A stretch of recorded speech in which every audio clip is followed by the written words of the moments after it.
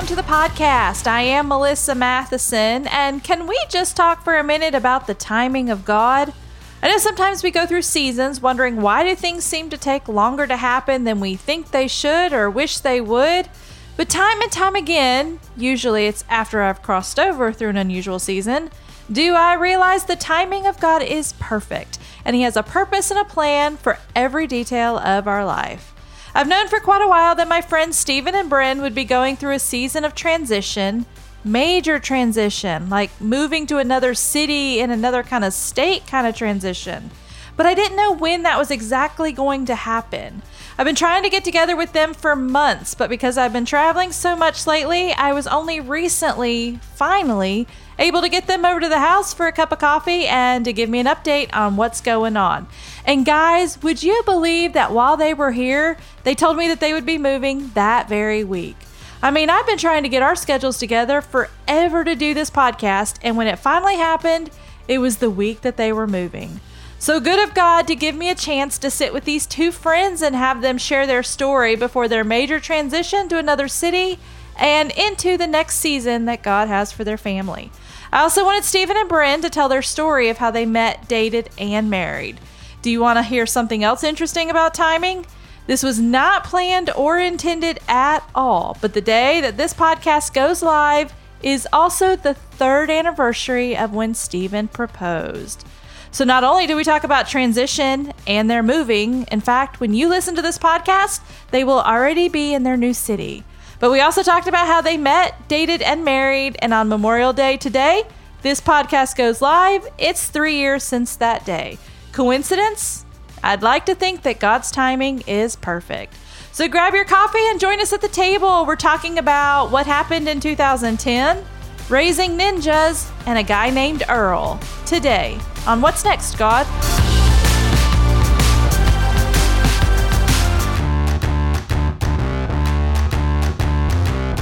Well, we usually talk about coffee when we get started. But now Stephen and I have already had the coffee conversation because Stephen has already done a podcast with me. But Bryn, you and I, let's talk about coffee. Because actually when we were here, we actually talked about you and coffee. Your husband talked about coffee with you. Okay. How he doesn't do coffee, but you do coffee. I do. And that's like his act of service to make you coffee. It is. How do you rate your husband's coffee making skills? Well, it's funny because he says that he does it always the same. But there's some mornings that I'm like, this is an extra good cup of coffee this morning. Okay. So some mornings they're always good, and I'm not always so good. I think sometimes, but I'm always thankful, and it's a great way to start the day. But it's I've tried to make him coffee in different ways. It's just not ever his thing. Yeah. No. All right. Now, how many cups a day do you do? One in the morning. Just one? One in the morning. But you have a baby. I do have a baby. But still just one. Just the one. Just the one. Sometimes like an afternoon cup. Okay. But or when a friend comes over and you're being friendly and conversational. Yes. I think that it's more of, so I realized it. So I'm drinking a cup of coffee now. Yeah. But it's holding it. It's warm. It's soothing. So it's more of, I need that in the morning because the girls know at home too. Don't talk to me until I've had my coffee. Yes. It's my only bit of me time. Yes. And it's very important. It is. But then if the afternoon comes around, you're social drinking if it's in the afternoon because somebody is there with you and you are being social. Right. And you are social drinking your coffee. Right. In the afternoons. Do you drink it with sugar, cream, or you drink it black? I like my sugar and cream. You do. I'm not super picky on, I like to try different things, but I do have, my morning cup is like a stevia, so it's a calorie free, but then I put soy milk in it. It's a weird, I've never drank soy milk before I got pregnant, but after having a baby, I went to soy milk. Now you're soy milk. Yeah. Okay, I don't want to tell too much. Okay. But you guys are moving soon and going to Knoxville. Do you know how many coffee shops there are in Knoxville? It's going to be heaven. I am, because your husband does not drink coffee. I will have to come visit. Yes. Do you do like frappuccinos or anything, Stephen? I like the cold ones. You'll do the cold ones? I like iced coffees. Okay. And sometimes you know. Well, Yeah, when I sometimes a come frappuccino or to something like Knoxville, you just stay home with the kids. Bryn and I are going to go hit as many coffee shops in Knoxville as we can hit. So, because that's going to be your new home soon. Yes. And Steven's such a sport. Whenever we travel, he usually wants to take me by a cool coffee shop. So That's a good husband. yes. Very good husband. We're doing something we have not done in a really long time. We're gonna do a Camels Are Coming episode, and I want to hear your story of how you met, dated, and married. So we used to do these every Wednesday, and then my schedule kind of just went a little crazy upside down. Actually, it still is a little bit. So we just are throwing these whenever we can. But I got to thinking, it's been a really long time since we did a Camels with a couple telling their story of how they met, dated, and married. Now, I know your story of how you met, dated, and married. You've been married how long? 3 years. Almost 3 years. Almost 3 years. And there's significance to this date. What's around this date? What happened around this date, Stephen? Did you propose? Right. Next weekend, Okay. Memorial Day weekend. What's the proposal? Next weekend will be 3 years proposal, right? So I've known Stephen for, 11 years? 11 plus. A long time.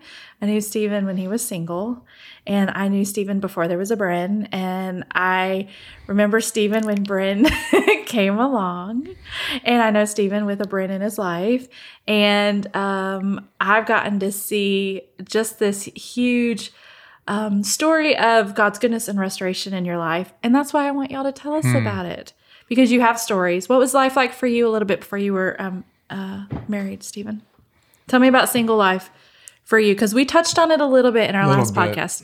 We got a little emotional. I have to rewind and put myself there. Don't you go kind of get used to what life is like now. Well, you don't have to go too deep, but I want people to get a picture of who you were, and then so they can understand really the fullness of this story. Yeah. So single dad, I was a single dad for almost 10 years. My youngest was 18 months old, and then a 2.5-year-old and a 5-year-old. Yeah. When I became single. And, I had some words from the Lord about my wife. I didn't know that it was going to take 10 years for those to be fulfilled, almost 10 years, So really what my single life looked like was following the Lord, and, I would meet different people, and is this the one that you have for me? Yeah. And kind of navigating that journey with the Lord while trying to be a good dad and raise 3 baby girls. And that's about it. Because you were a full-time caregiver to the girls. I mean, you even had seasons where you were unemployed. Oh, yeah. I was unemployed for 18 months. Yeah. Oh, 15 months, yeah. And trying to take care of a family. And take care of business, bills. Yeah. Loving Jesus. They were about to foreclose on my home in 2011. And I moved here to Hamilton in 2009. I lost my job 4 months later, and then went 15 months, the whole year of 2010, without a job. I applied for over 250 jobs. They're about to close the home. I've got 3 little girls, and Lord, I don't know what's going to happen. And then I got a job. They created a position for me in my job that I have now. They actually created it for me. And then within 6 weeks, every single bill was completely caught up. It was as if the previous 15 months never happened financially. It was completely caught up. There was no late payments on the mortgage. There was no penalties, credit cards. All of it was completely caught up just in a moment. Yeah. I feel like somebody needs to hear that story. Like somebody that's been waiting for a job or just has been in a place where they have just been stuck or needing provision, that something can happen suddenly. We're all about that season of suddenlies. We know what that means. And that can happen for somebody to know that happened to you, and that can happen for them. Hey, Bryn, 2010, when he was going through that, where were you in 2010? The Lord, 2010, I was out in the world in a deep addiction. Okay. So between 2010 and 2011 was really when the Lord, I was not following the Lord clearly, but I still I knew it was the Lord, and he would break through at certain times. So it was like he was working on me to finally get me into a rehab right around. And it was in 2011. What's so crazy is that I was actually with a team at the Bridge when I got the first prophetic word of encouragement, whatever, The Bridge, is that women's in rehab Arkansas? facility? No, it was the church, the Bridge church there. Okay, and the pastor stopped me, gave me a word about my wife. But one of the key things that he said is the Lord is preparing her. Literally, about 2 or 3 months after that is when Bryn went to treatment. Went to treatment, and her life began to. Can you talk a little bit about your addiction? Change. Yeah. How did that start for you? Well, my dad was an alcoholic growing up in the home, and he had a lot of chronic pain. And so pain pills were always in my life. They were just normal. And so when I got into high school, I was a young girl trying to find where I belonged, did not really know who I was, had no value really for who I was. And so I got into this party crowd. It was kind of the cool thing, and literally just going out, drinking on the weekends. But it was like that turn where I started down a really bad path. And some people could do it and their bodies and minds didn't respond to it the way. But for me, addiction, there was this generational addiction all through my dad's side. Yeah. So so my senior year was a struggle to graduate. I'd lost all desire to do anything with my life. And, my mom and dad were great people. I just was very, very broken, Yeah. So, so I just think back to that, and I think about it started with partying, and then it just I got in a really bad relationship, and, hanging out in the bad part of town, and, the drug houses and stuff. So that was in high school. Did you ever go to college? I did go to college. I flunked out of college multiple times. I tried. I would have this intention to do and to change. Yeah. But I had no idea how to. Yeah. What did you study in college? Or what were you wanting? Yeah. Or trying to study? I had really no clue before. So that was all before. I went back to college and did really well after I've gotten... After you got clean? Yes. Okay. Yeah. I had a whole other... It's like 2 different lives. Okay. So the first life, high school, a little bit of college. How old were you when you went into rehab? I think I was 22. Did you only go one time? I had went into a detox, and then I went to an outpatient treatment. Okay. And I wasn't ready. So I went back out using for, I think, the next year. And then I went in an inpatient rehab for 6 months. And praise God. Yeah. That, because they told us when we got in there, 1 out of 10 of you will actually succeed. And the reality of looking around in a room of 20 people, it's like, oh, wow, only 2 of us are actually going to do this. So I think in me, there's something in me that I'm going to be that one. Yeah. I'm going to do this thing. So how did you do it? What was that thing that just made it stick for you this time? Well, the program was an AA, a 12-step program. But it's where I encountered the Lord, and I truly surrendered everything to the Lord. And I think it was just the reality of everything that I know, I've got to throw it all away. I've got to start a new life, get new thoughts in my head. So I read a lot. I prayed a lot. I completely changed my relationship. So when I got back home, I was like, okay, I'm committing to always being at church. I'm going to find some good friends. And I found some of the most amazing women relationships that I still have strong relationships with them. Yeah. So I think that the accountability, the relationship with the Lord, and just knowing this is a new life. The Lord forgave me. I walked out a lot of shame.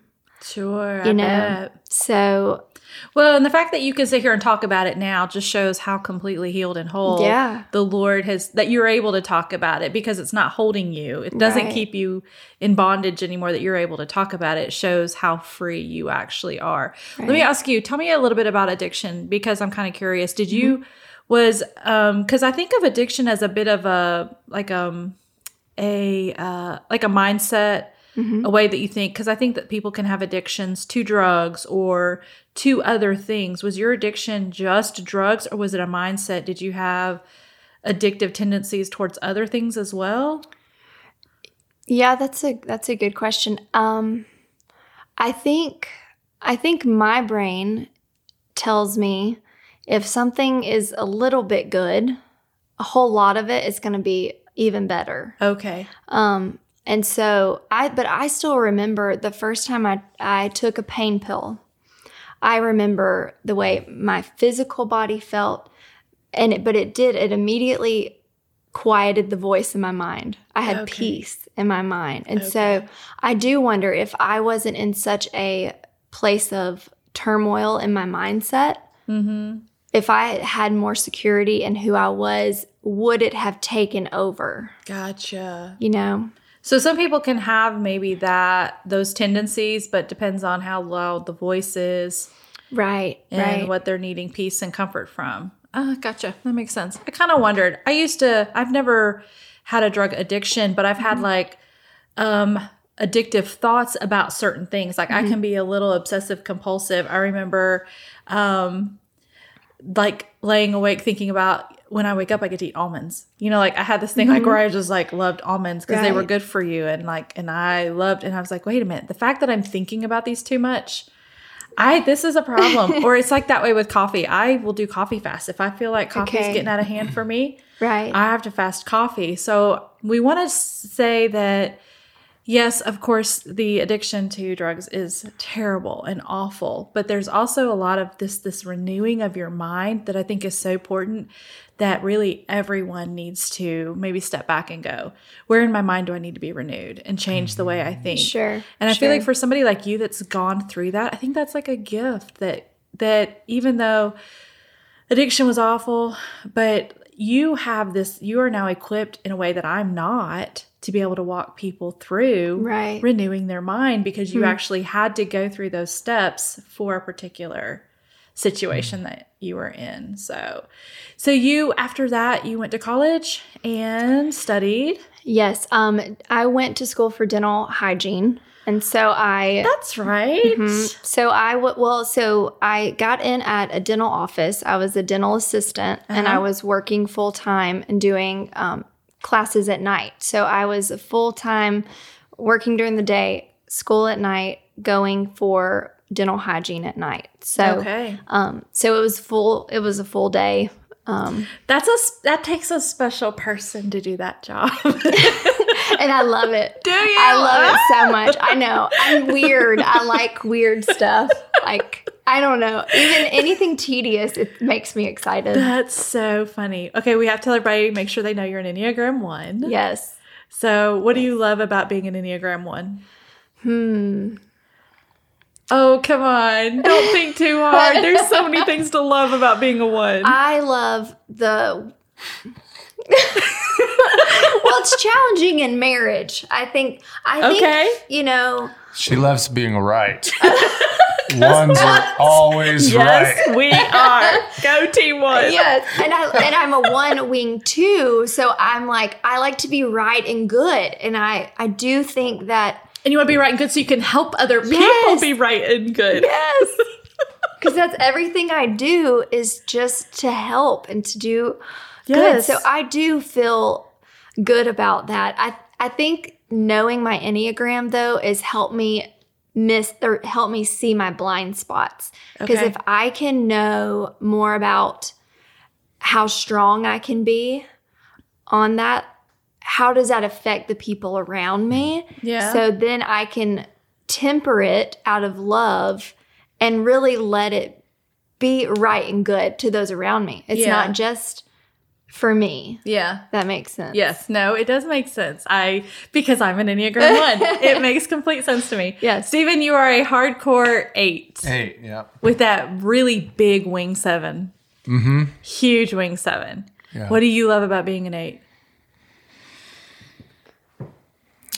I think the biggest thing that I love about being an 8 is probably the way that 8s, I'm trying to think of the right way to express it, basically manage failure or experience failure. Okay, explain. Because 8s are going after challenge after challenge, so failure is not necessarily a crippling thing. That's true, it's not. Because there's going to be 1,000 more challenges, which means there's probably 999 more failures. Gotcha. But it's not really about whether you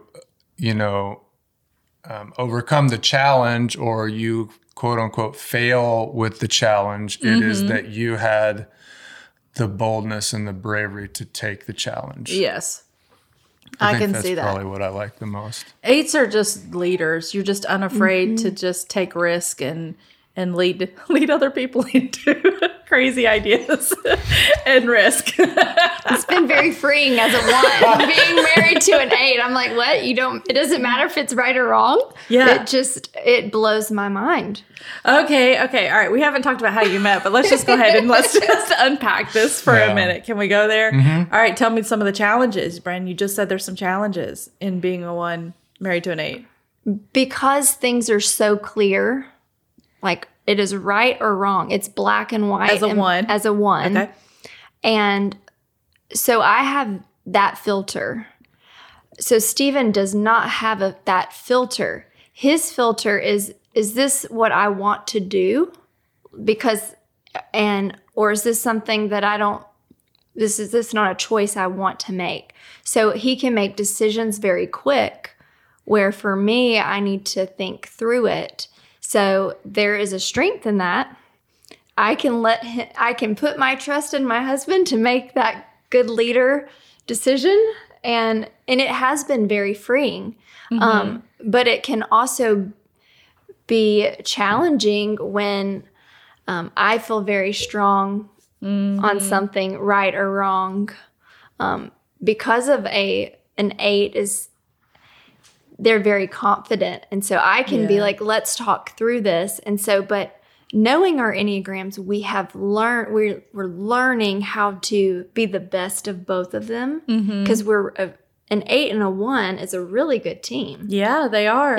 If we can blend. Yes. So, because technically when you as a 1 are at your healthiest state, you lean towards a 7, which is his wing, which is where you guys kind of come together and have a lot of similarities. You both can connect in that way. So 1 and 8 is actually a very good combination. What do you love? So you already said about his 8-ness that you love that he is confident and can lead. Tell me one more thing you love about him being an 8. And then Stephen, you're going to tell me what you love about her 1-ness.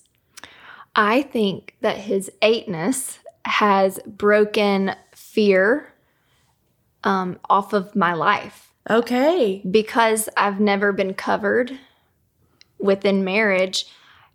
Every choice I made as a single female was, I want to make the right choice. And that can be very scary because how do you really know if it's the right choice? You hope, but that has been my favorite thing about him because it's security to me. And it's been very freeing. So I've become a whole new person. Yeah. By him being my other half. Yeah.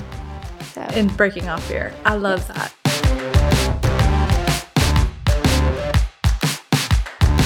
Hey guys, just interrupting this conversation really quick to tell you that the podcast has some new friends. Southbound Coffee Company is the official coffee of the What's Next God podcast. Now, you know how much we love coffee and drink coffee and talk about coffee at the beginning of every podcast. And our friends at Southbound want everyone to experience what coffee actually tastes like and take us on a journey to discover the world's best coffee roasted to perfection. This coffee roasting company is based out of Columbus, Mississippi, but guess what? They can ship coffee to you wherever you are, and they have a promo code just for our podcast listeners. Go to southboundcoffee.com, shop around, and use the code What's Next God at checkout for 15% off your first purchase. That's 15% off your first purchase. It's one discount per person, so go ahead and order a few different varieties and let us know what you think. That's southboundcoffee.com, and the code is all one word. What's Next God? And now back to our conversation with Stephen and Bren.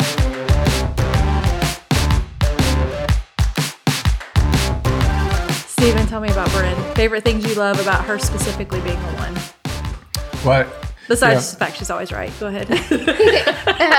That makes it challenging. What makes it what I love because about eights like control too. Well, eights don't like to be controlled. No. So that's the big thing. Okay, So there is a difference in that actually. It is a difference. I don't that's necessarily desire to control other people. Yeah. Do whatever you want. It doesn't make a difference to me. I just don't want to be controlled. Right. So I'm very open-handed with whatever you do, right? And so I can give my advice. I don't have you don't have to do what I think you should do. Do whatever you want to do. But if you're trying to make me do something, that's a whole nother ballgame. Yeah. So it's funny when she said that we actually go to a marriage counselor because we're always just trying to improve. Such a fantastic idea. I love that. And she's really great with the Enneagrams. And she said something in one of our sessions that was like a light bulb moment for both of us. I didn't think about it, but she told Brent, she says, the rules, it doesn't even cross his radar that the rules even apply to him.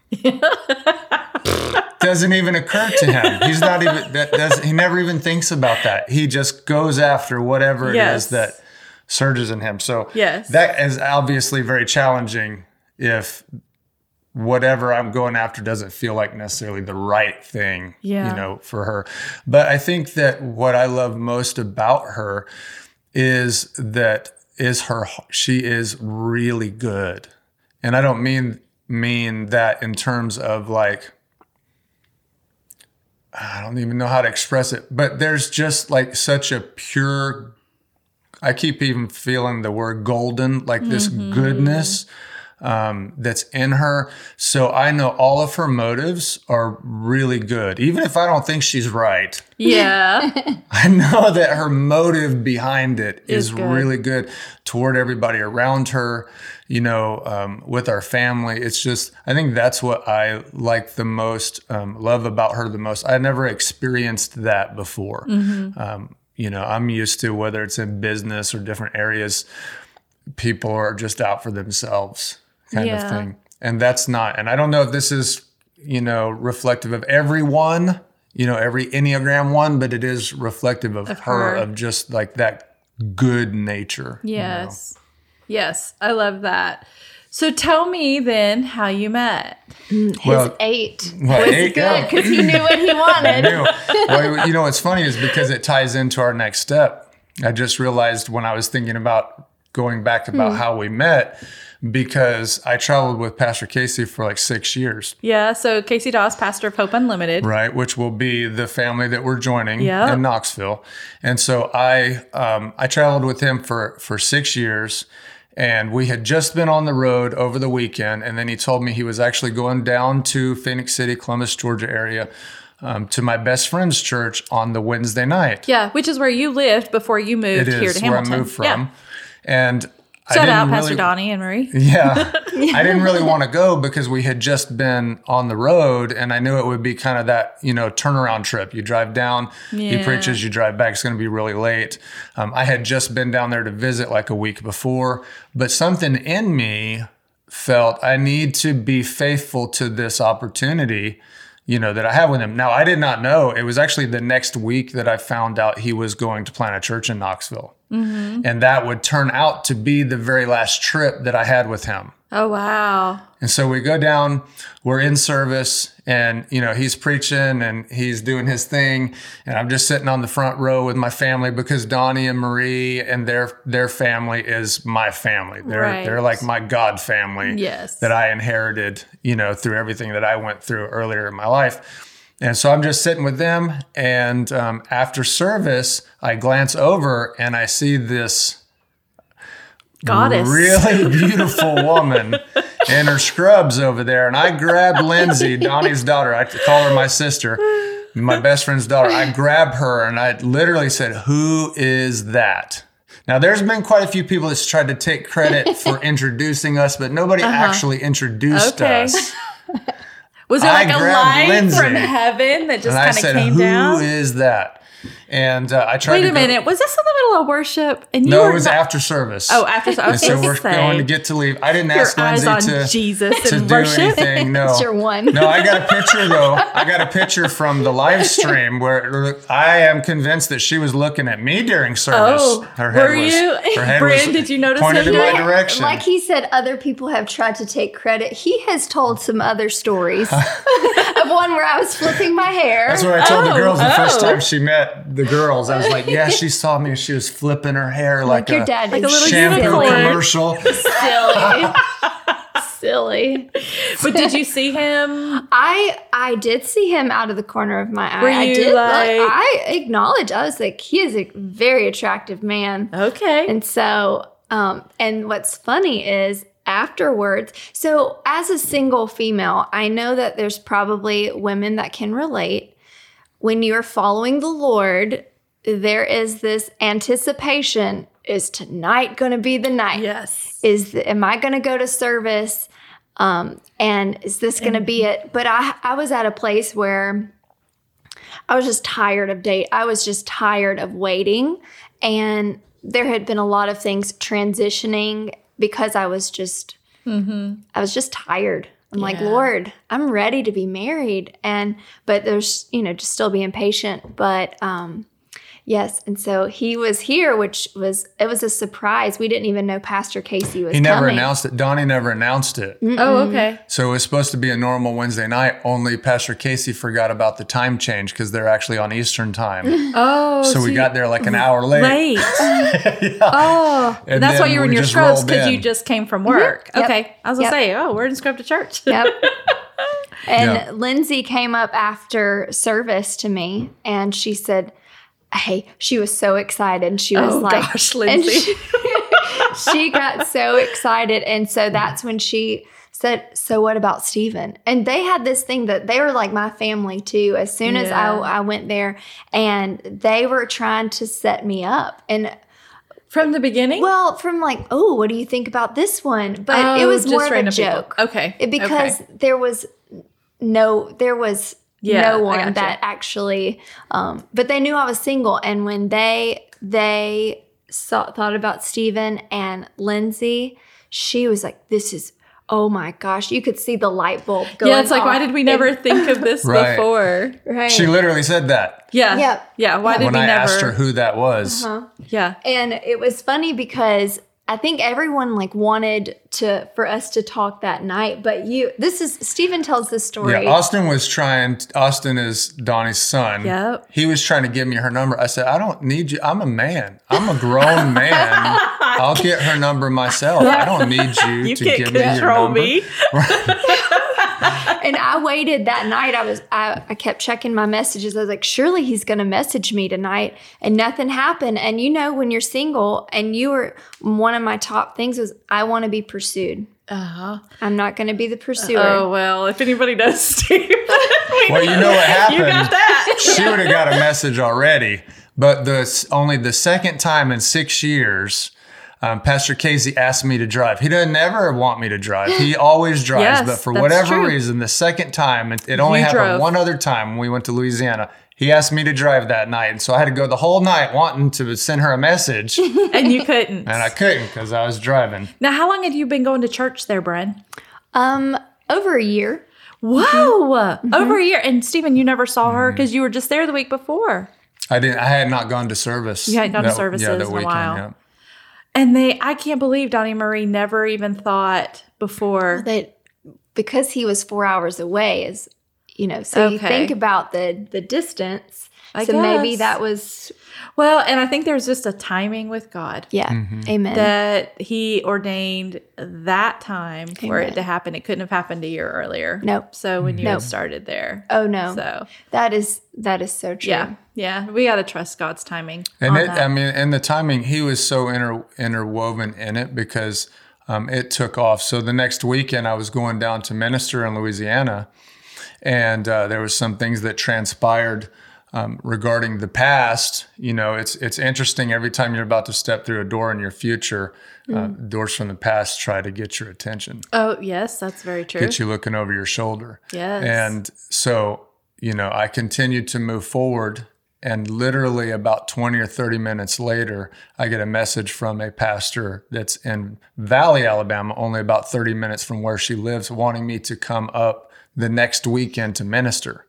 And so that's when I reached out to her, called her, and asked her on a date. And so wait, okay. You drove all the way back after this service, Stephen. When was the first time you sent a message? Was it via text? The next morning. It was I the sent next her a Facebook morning. message. A Facebook message. Told her what my intent was. That's how I met Dave. Facebook. Really? Asked her for her number. Yeah. Yeah. Yeah. Gave her my number. And it was very direct, very clear. And that was, for me, maybe being a 1, the Lord, Holy Spirit confirmed, yes, every single step of the way. I would have a question like, oh, I wonder, what he's thinking about this. And literally the text would confirm and give information for the thoughts that I've had. So even that very first message that he sent, it was peace. Mm-hmm. He was very clear. Yeah. And it was the most refreshing thing. I knew, I said, this is different. Yeah. This is different. So he is definitely a pursuer. Mm-hmm. He, in his Enneagram 8-ness, knew what he wanted and took you to dinner. So a week later, 2 weeks after that first meeting? It was a week and a half. Week and a half. And I had a slow plan because I thought, well, I'm going to be down there in like 6 weeks. I remember the slow plan. To go visit Pastor Donnie and Miss Marie. I just now remembered the slow plan. And so, you actually texted me because I think you saw her coming out of a bathroom. I told you about her. Yeah, I had gone to the bathroom. When I came out, that's when I saw her. And you told me about that. And you said, I think I'm going to maybe in 6 weeks, I couldn't remember the time frame, maybe go on a date. I was like, why are you going to wait that long? That just happened to be the next time. I knew I had a business thing in Atlanta and I was going to be going down to Columbus after that. So, but I was like, that's too long. Like, you need to go ahead because you really, really liked her. Yeah. And I was like, well, if Donnie and Marie and Lindsay, they're all saying this is a good thing. I was like, why wait 6 weeks? Make another trip and go down there. And then that pastor set up that for you to come down. The next weekend, yeah. For the next weekend. Just look at God. Taking that slow plan. What's up with you in the slow plan? You're never a slow plan guy. I don't know. I'm not sure. You just wanted to go slow that time. And God said, no, Stephen, no. I did not create you to operate in slow mode. So first date, where do you take you, Bryn? We met at Barbaritos. So I don't even know what that is. This is really funny. So it's a local place. Yes, it's a local, really yummy. It's one of my favorite places. It wasn't supposed to be our first date. No, because I was in my scrubs on a Friday. She didn't want to go out with me that night. Nope. Oh, did you not? No. So I was coming down and we were going to go on a date, but it wasn't going to be until Saturday. And so I was very disappointed because I wasn't going to be able to see her until Saturday. I wanted a nice first date where I had taken a shower and done my hair. But then the reality of this man is in town. He's close by. I want to see him. I want to talk to him. And so I remember all of those moments. They're very vivid. I remember them so well. And that was actually a weekend of dates. Mm-hmm. So it just kept... Go big or go home. Yeah. We got 3 of them in the first weekend. Yep. Made it count. Yep. We went to Barbaritos. Then we went to go get ice cream. And I knew when we went to go get ice cream, I was like, this is good. Because he enjoyed ice cream just like I did. Yeah. And he was healthy too. So I was like, you can do both? Yep. I did not have an example for that. And then we went to a birthday party. Well, we went to Target. So Target was really big. That Target, was a really like the big department moment. store? Yeah. Mm-hmm. She had to go buy a baby gift for her best friend that was having a baby shower the next day. I couldn't think of the word. I was going to say a nursery, but that wasn't right. And so we were at Target, and I actually told her that's where she fell in love with me, on the baby aisle. Oh. And here's the thing. This is what's crazy. So she told you that about that when she was growing up, her dad was an alcoholic. Yeah. Well, probably 8 years ago, I was sitting at a dinner party, and people have different beliefs, whatever, convictions when it comes to alcohol. I would drink on occasion when I went to business trips or something like that, just in a social manner. I didn't get drunk or anything. I didn't have any conviction, but I was sitting at a dinner party and there was people having drinks around, and I heard the voice of the Lord, like it was in my ear, say, "What I have for your life is greater than this if you want it." And so I didn't drink another drop after that. And I assumed that meant, ministry, whatever. You know what I mean? All of those things that you might think, oh, well, I'm consecrated, so that qualifies me more for some great things, right? It's nonsense in the first place. But that's where my head was at. And I didn't realize until I was on that Target aisle, because she asked me if I drank. And when I told her that I didn't, she thought I was joking. Because everybody that was in the church world in the area that she was at, all of the guys, she had just accepted at some level there's going to be alcohol in my home. And coming from her background, that was super important. And so I kid her. I said, that's when she fell in love with me, was on that baby aisle. When you said, no, you don't drink. I said, no, I don't. And then when I told her that story, it was, Holy Spirit interweaving us way before we ever knew about each other. Your whole story. That's why when you were talking about 2010 and 11, I heard the Holy Spirit say, ask where she was in 2010 and 11. It's because I knew that there was something, because what year did y'all meet? 2016? 2017? Mm-hmm.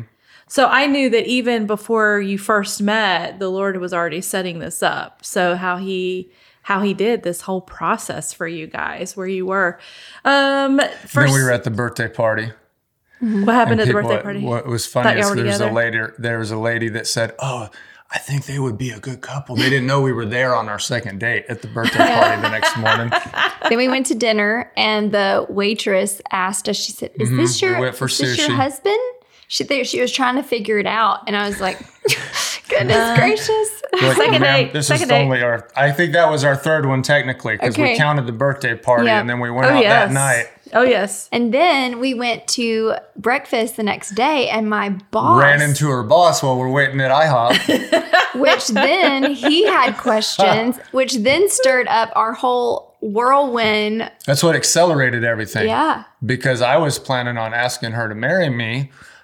When I was planning on asking her to marry me. Wait, the first weekend? No, not the first weekend. But before I was going to propose to her, her boss already confronted, may be a strong word, but came to her and said, "I need to know when you're moving, because I don't think you're going to be here for much longer. Mm-hmm. And you can't just put in a 2-week notice. We need to work a transition plan," kind of thing. So then she comes to me with that. And so it was just interesting, even how the slow plan there was acceleration put to it. Yeah.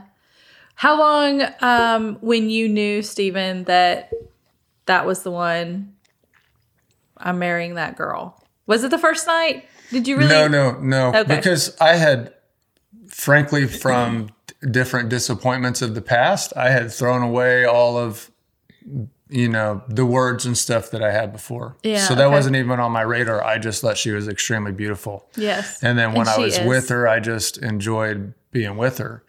And so it was actually as I was interacting with different friends that knew my story, that those things started being brought up. And as they were brought up, it was like the Lord was reminding me through the people close to me. Pay attention to that. It's like a tap on the shoulder.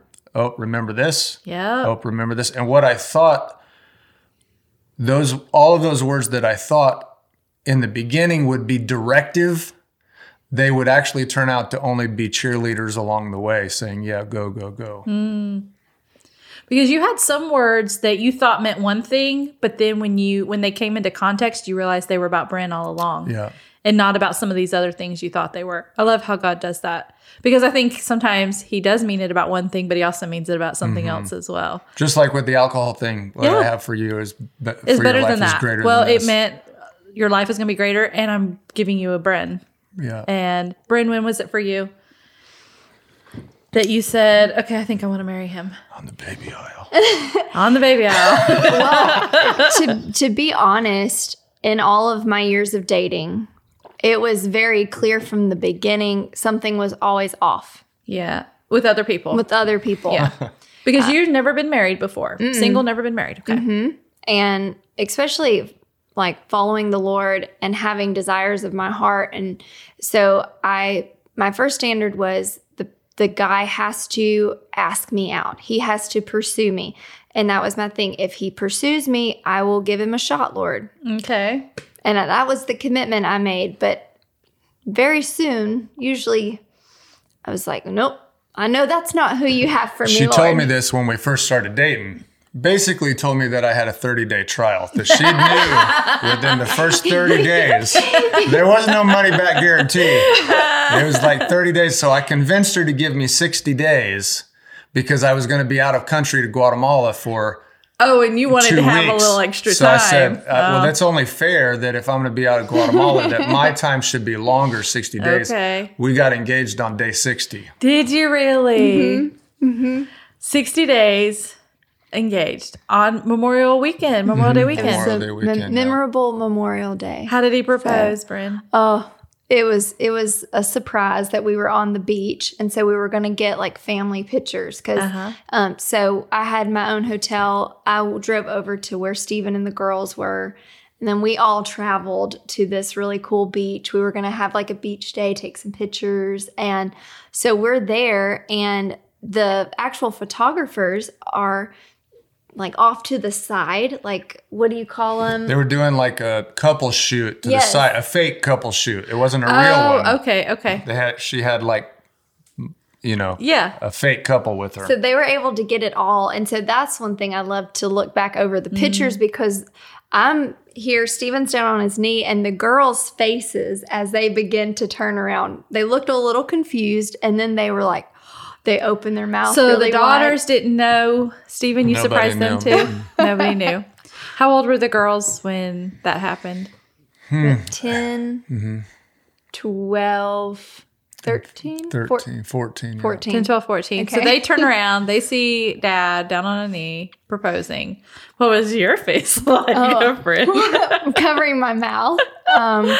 Were you really surprised? I was. I think I knew that we were going to get married, but in that moment, that was not, I did not expect those photographers to be capturing our moment. Yeah. I did not expect for that to be what happened. Whose plan was that, Steven, to make fake photographers taking fake couple pictures? Was that you? I just worked it out with a photographer down at the beach. Yeah. Yeah, and they just found a fake couple to just pretend to take pictures? They had they're like their friends they brought out to do couple pictures, and then so I knew where they were going to be. We walked past, and then they turned and started taking pictures of us.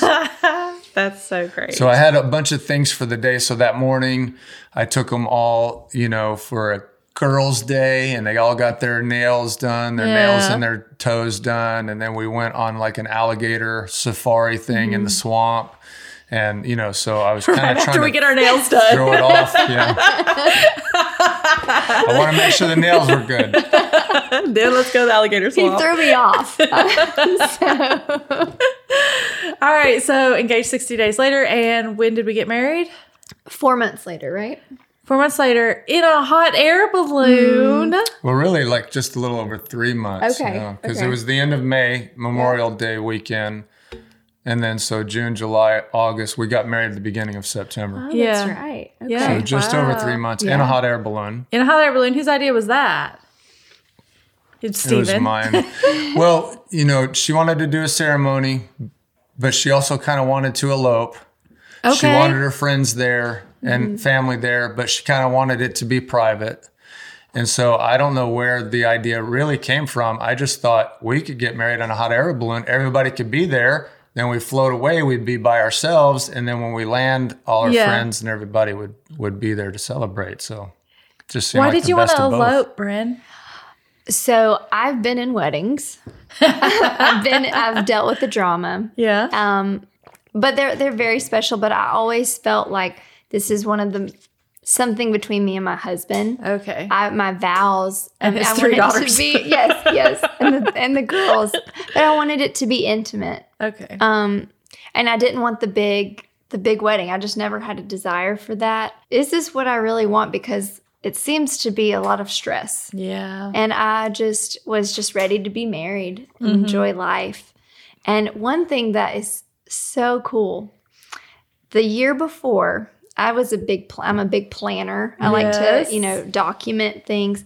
The year before, on September 2nd, I wrote hot air balloons because I was going to travel.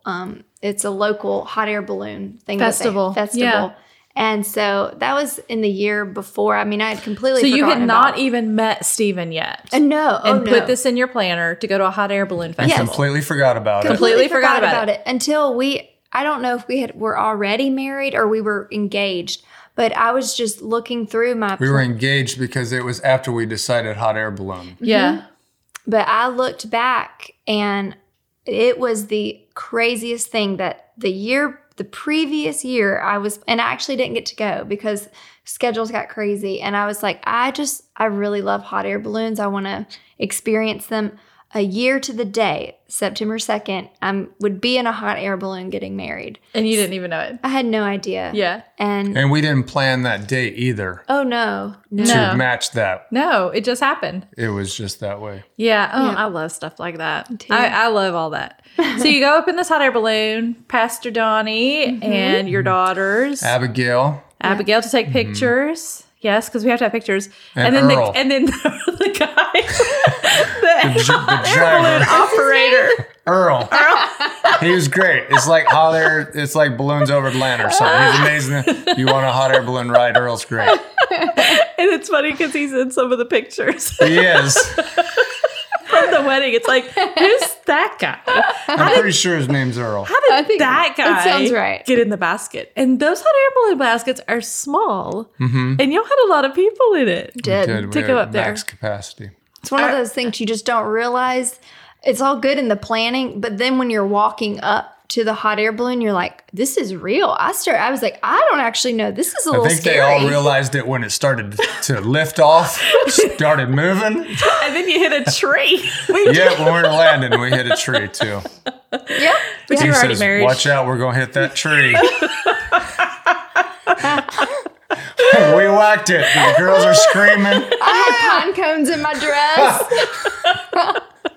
It's one of those, you're like, this is kind of dangerous. Watch out, we're going to hit that tree. Our faces. Well, you got married. Okay, so what time? I forgot what time we all ended up in that parking lot. It was like first thing in the morning, 7 a.m. Yep. Yeah, 7 a.m. It was still dark outside. And you guys got in that balloon. And then we were going to drive and meet y'all for brunch, your families and all of that for brunch. Yes. So I remember when y'all took off in that balloon and we started driving, like we could see y'all. We watched that balloon go and it was the sun was coming up and it was absolutely beautiful. And I wasn't even in the basket with you, but I was just like, right now they're getting married. They're like when they come down, they're going to be married. And then we're going to go eat brunch and live happily ever after. It was amazing. It was amazing. Took a little bit longer because we landed in somebody's backyard and they had to fish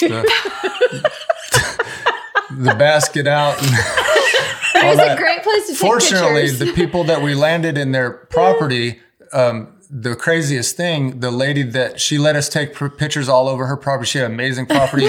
Her dad was like the founder of the American Ballooning Association. Oh, of all things. It was so crazy. Yeah.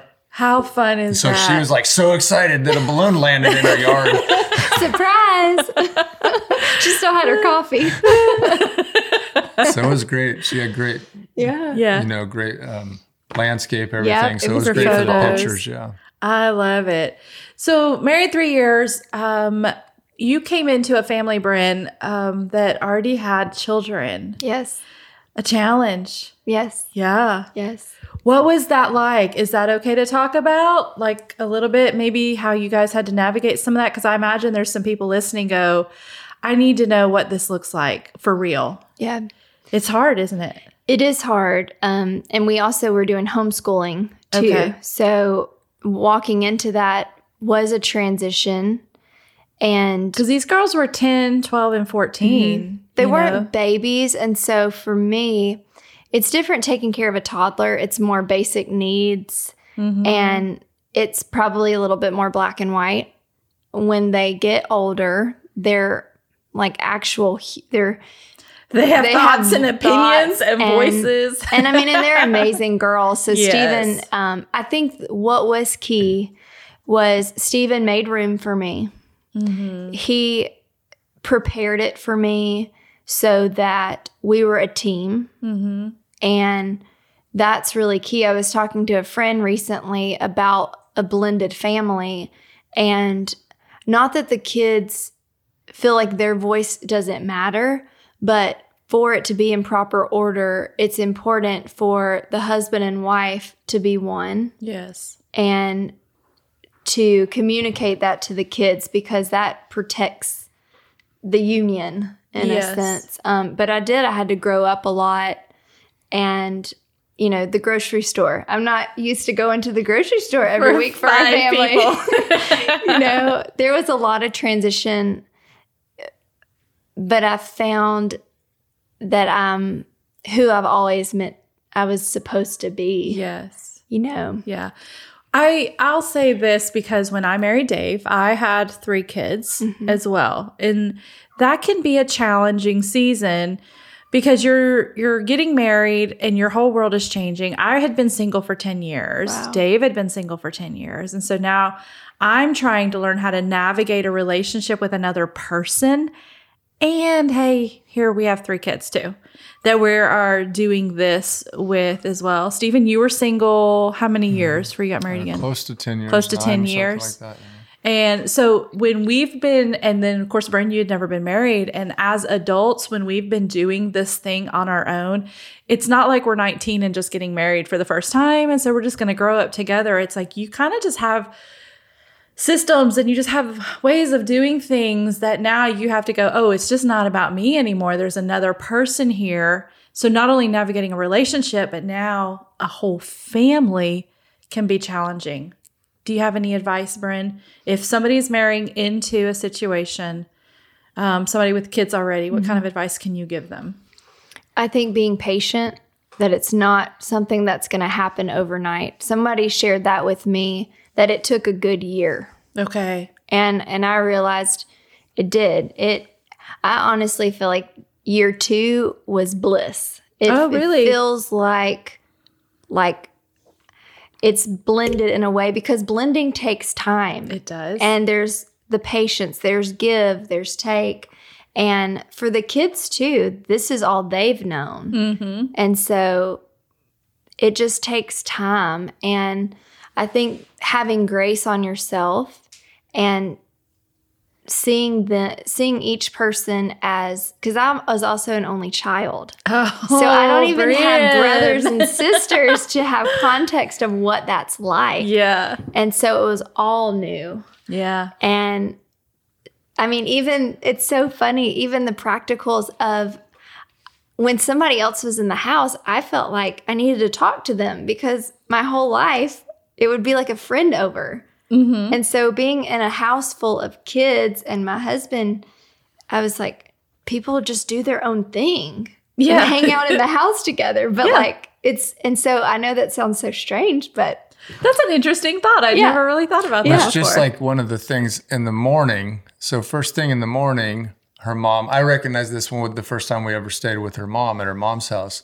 When you get up and you come out, she's immediately, hey, good morning. Like, very happy to see you. And I'm like, why are you so loud in the morning? There's a verse about people that like this like happiness in the morning is, there's a proverb about that. Yeah. You need a shirt that says, give me 30 minutes. Right. And so with the girls in the morning, we were like, it was quiet. I would be up in the morning early, quiet, spending time with the Lord. Isabel was usually the one that would wake up first, and it was so cute when she was little because I would pray underneath my dining room table and she'd crawl up under my table with me.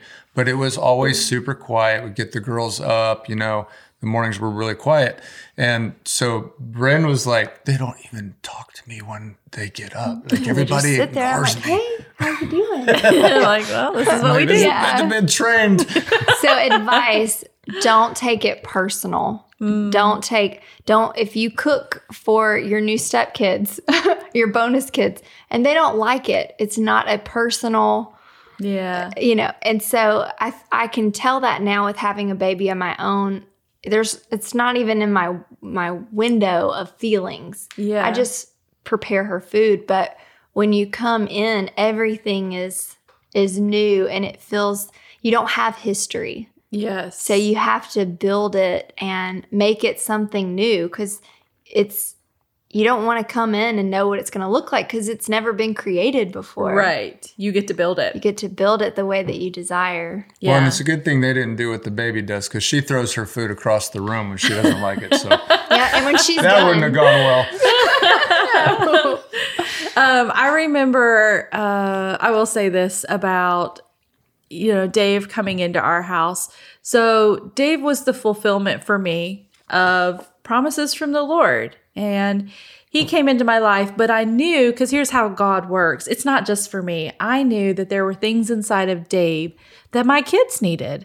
You know, here I'd been a single mom for 10 years, and I remember the first time the Lord told me to prepare to be a bride, that I was going to be married again. I was like, ooh, I really don't want to. But one of the things he said was, you know, I have created for families to have a mother and a father. And even though that's not always an option for people, sometimes we stay single for a while, I knew that there was something unique inside of Dave that my kids needed as well. And it does. It takes a little time to build that history. But I knew that Dave was not just for me, but that Dave was for our family. Mm-hmm. And I feel that way about you, Bryn. You were not just for Stephen. Mm-hmm. You were for the whole family. Like, even though it was hard in the beginning. And so for anybody that needs to hear that, it's really, God is so good in how he brings things together. He's not like left a little loose end over here and just goes, well, I don't know how that fits, but we're just going to throw it in there. He has like a purpose in how it all comes together, and that there are just things inside of you that the family needed, not just Stephen. Stephen, what are some ways that you are able to or have connected intentionally with Bryn apart from your girls? How are you able to make her first? How do your girls see that Bryn is priority to you? Because that's important. Yeah, well, it starts in the morning. So they know we're spending the morning together. So we're up before everybody else. We try to be up before the baby. That's not always successful because she wakes up earlier than normal sometimes, to spend time together. So it will be quiet, spend time with the Lord, read our devotional together, our Bibles together, that kind of thing. It's usually just really quiet. And, you know, and if the girls wake up and they start coming up, because they're very healthy and so they do like morning workouts and stuff. Yeah. But they come up super quiet, go to the other room to turn on their YouTube workouts and everything, because they know this is their time. Yeah. And, you know, I mean, some of the obvious things, trying to make sure that we get times out for dates and things like that. So, you know, quarantine has put a lockdown on some of that. Yeah. You know, but, you know, just making sure that we get time together, and they're super respectful of that and, you know, and honoring of that. And what are ways that you've incorporated her as a family into that? How do the girls see Bryn coming into their family? In what mom ways does she film like mom roles with them, or what does that look like in y'all's house? I mean, I was thinking that a while ago when you were saying because they have that. A mom as well. So yeah, when you were saying that she she's bringing things to them, so I was raising little ninjas and she's turning them into women. Yeah.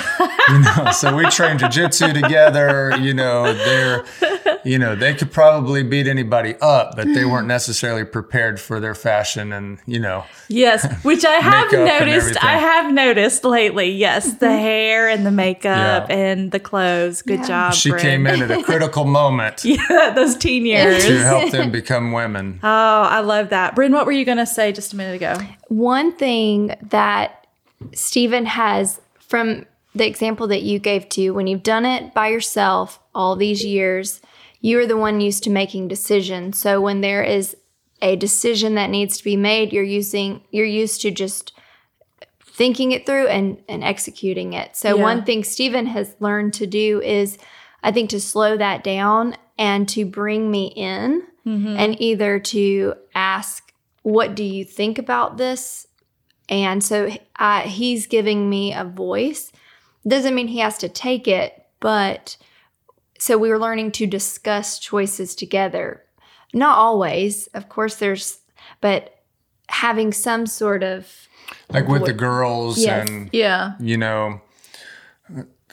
cooperative parenting with their mom and their stepdad and all of that kind of stuff. I was very used to just here's the rules, let's do it. Right. Yeah, make a decision, let's go.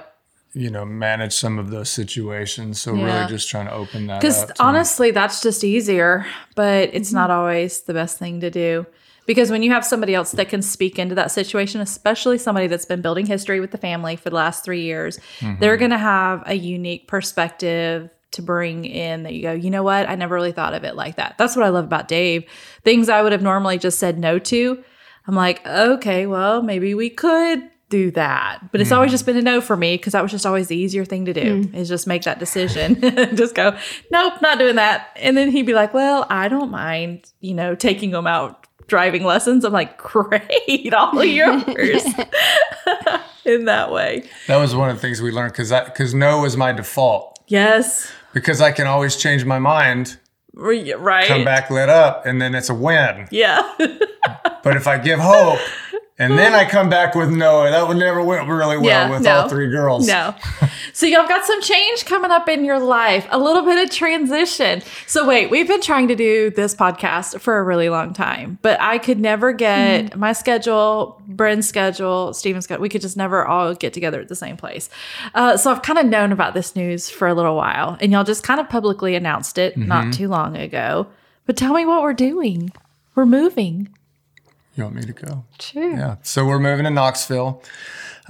It's been, when Pastor Casey first went, a bunch of people asked me, am I going up there? All that. We'd never, this wasn't a we at the time. It was just a me. Yeah. I didn't feel called there. I didn't feel, anything like that. But then over the last couple of years, we've felt a lot of transition. We've felt just a pulling from the Lord to build something of our own together, vision, family, all of those kind of things. And then my work came in and they started requiring people to be at the offices.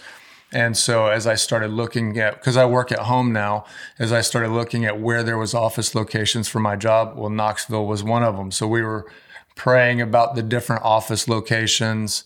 And so just the Lord really interwoven in all of that. But then it comes full circle and it completely makes sense. Yeah, it does.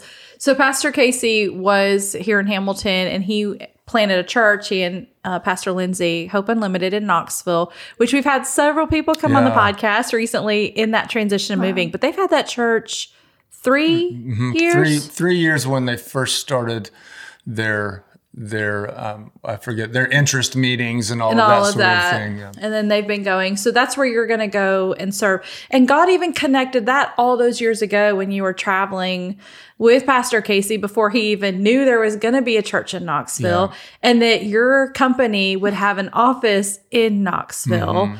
The girls for schools, great schools there. Amazing schools.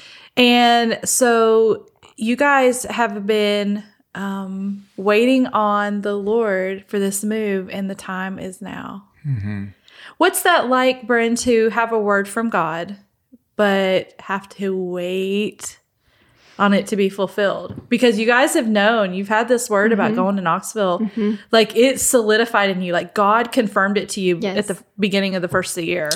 Christmas, wasn't it? It started back in 2018. It actually started when we were in Manchester in 2018. We didn't have the word about Knoxville, but we knew that moving transition was occurring. Yeah. And then fast forward to September of 2018, we got a word that by the end of 2019, it would be settled. Know. Yeah. And then that's when we found out at the very end of last year, Knoxville's the place that we're supposed to be. So even since 2018, you've known transition, didn't know where, but even once you knew where at the end of 2019, you guys were still here in May, the end of May, and like, you know where, God said move, where he said to go, and you're waiting on a house to sell.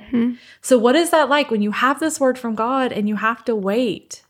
It can be very hard. What do we do? Because you're living this out right now. Are you doing it well?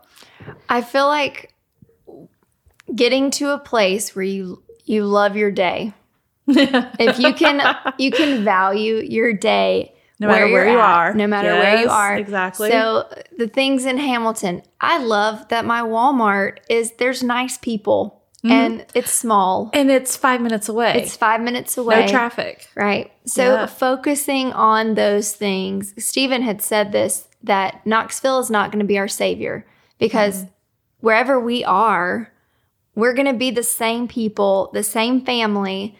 Location is not going to just magically. Yeah. We have to cultivate what we desire right now in our thoughts and in our day. And because if we're always, I think there's that thing in life, and it's a lie, that if I can just get to this next season, things are going to be better. Yeah. And that's not how it works. We've got to figure out, just even with kids, we've got to soak up today. Yes. Because it's going to change tomorrow. Yeah. Even Brevin throwing food when she doesn't like it. We're celebrating that day. Right. We didn't mention you have a baby. Yes. You have Brevin. Yes. Yep. Her name is, because it's our names combined.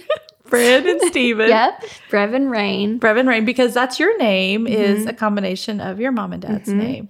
And say the meaning of it.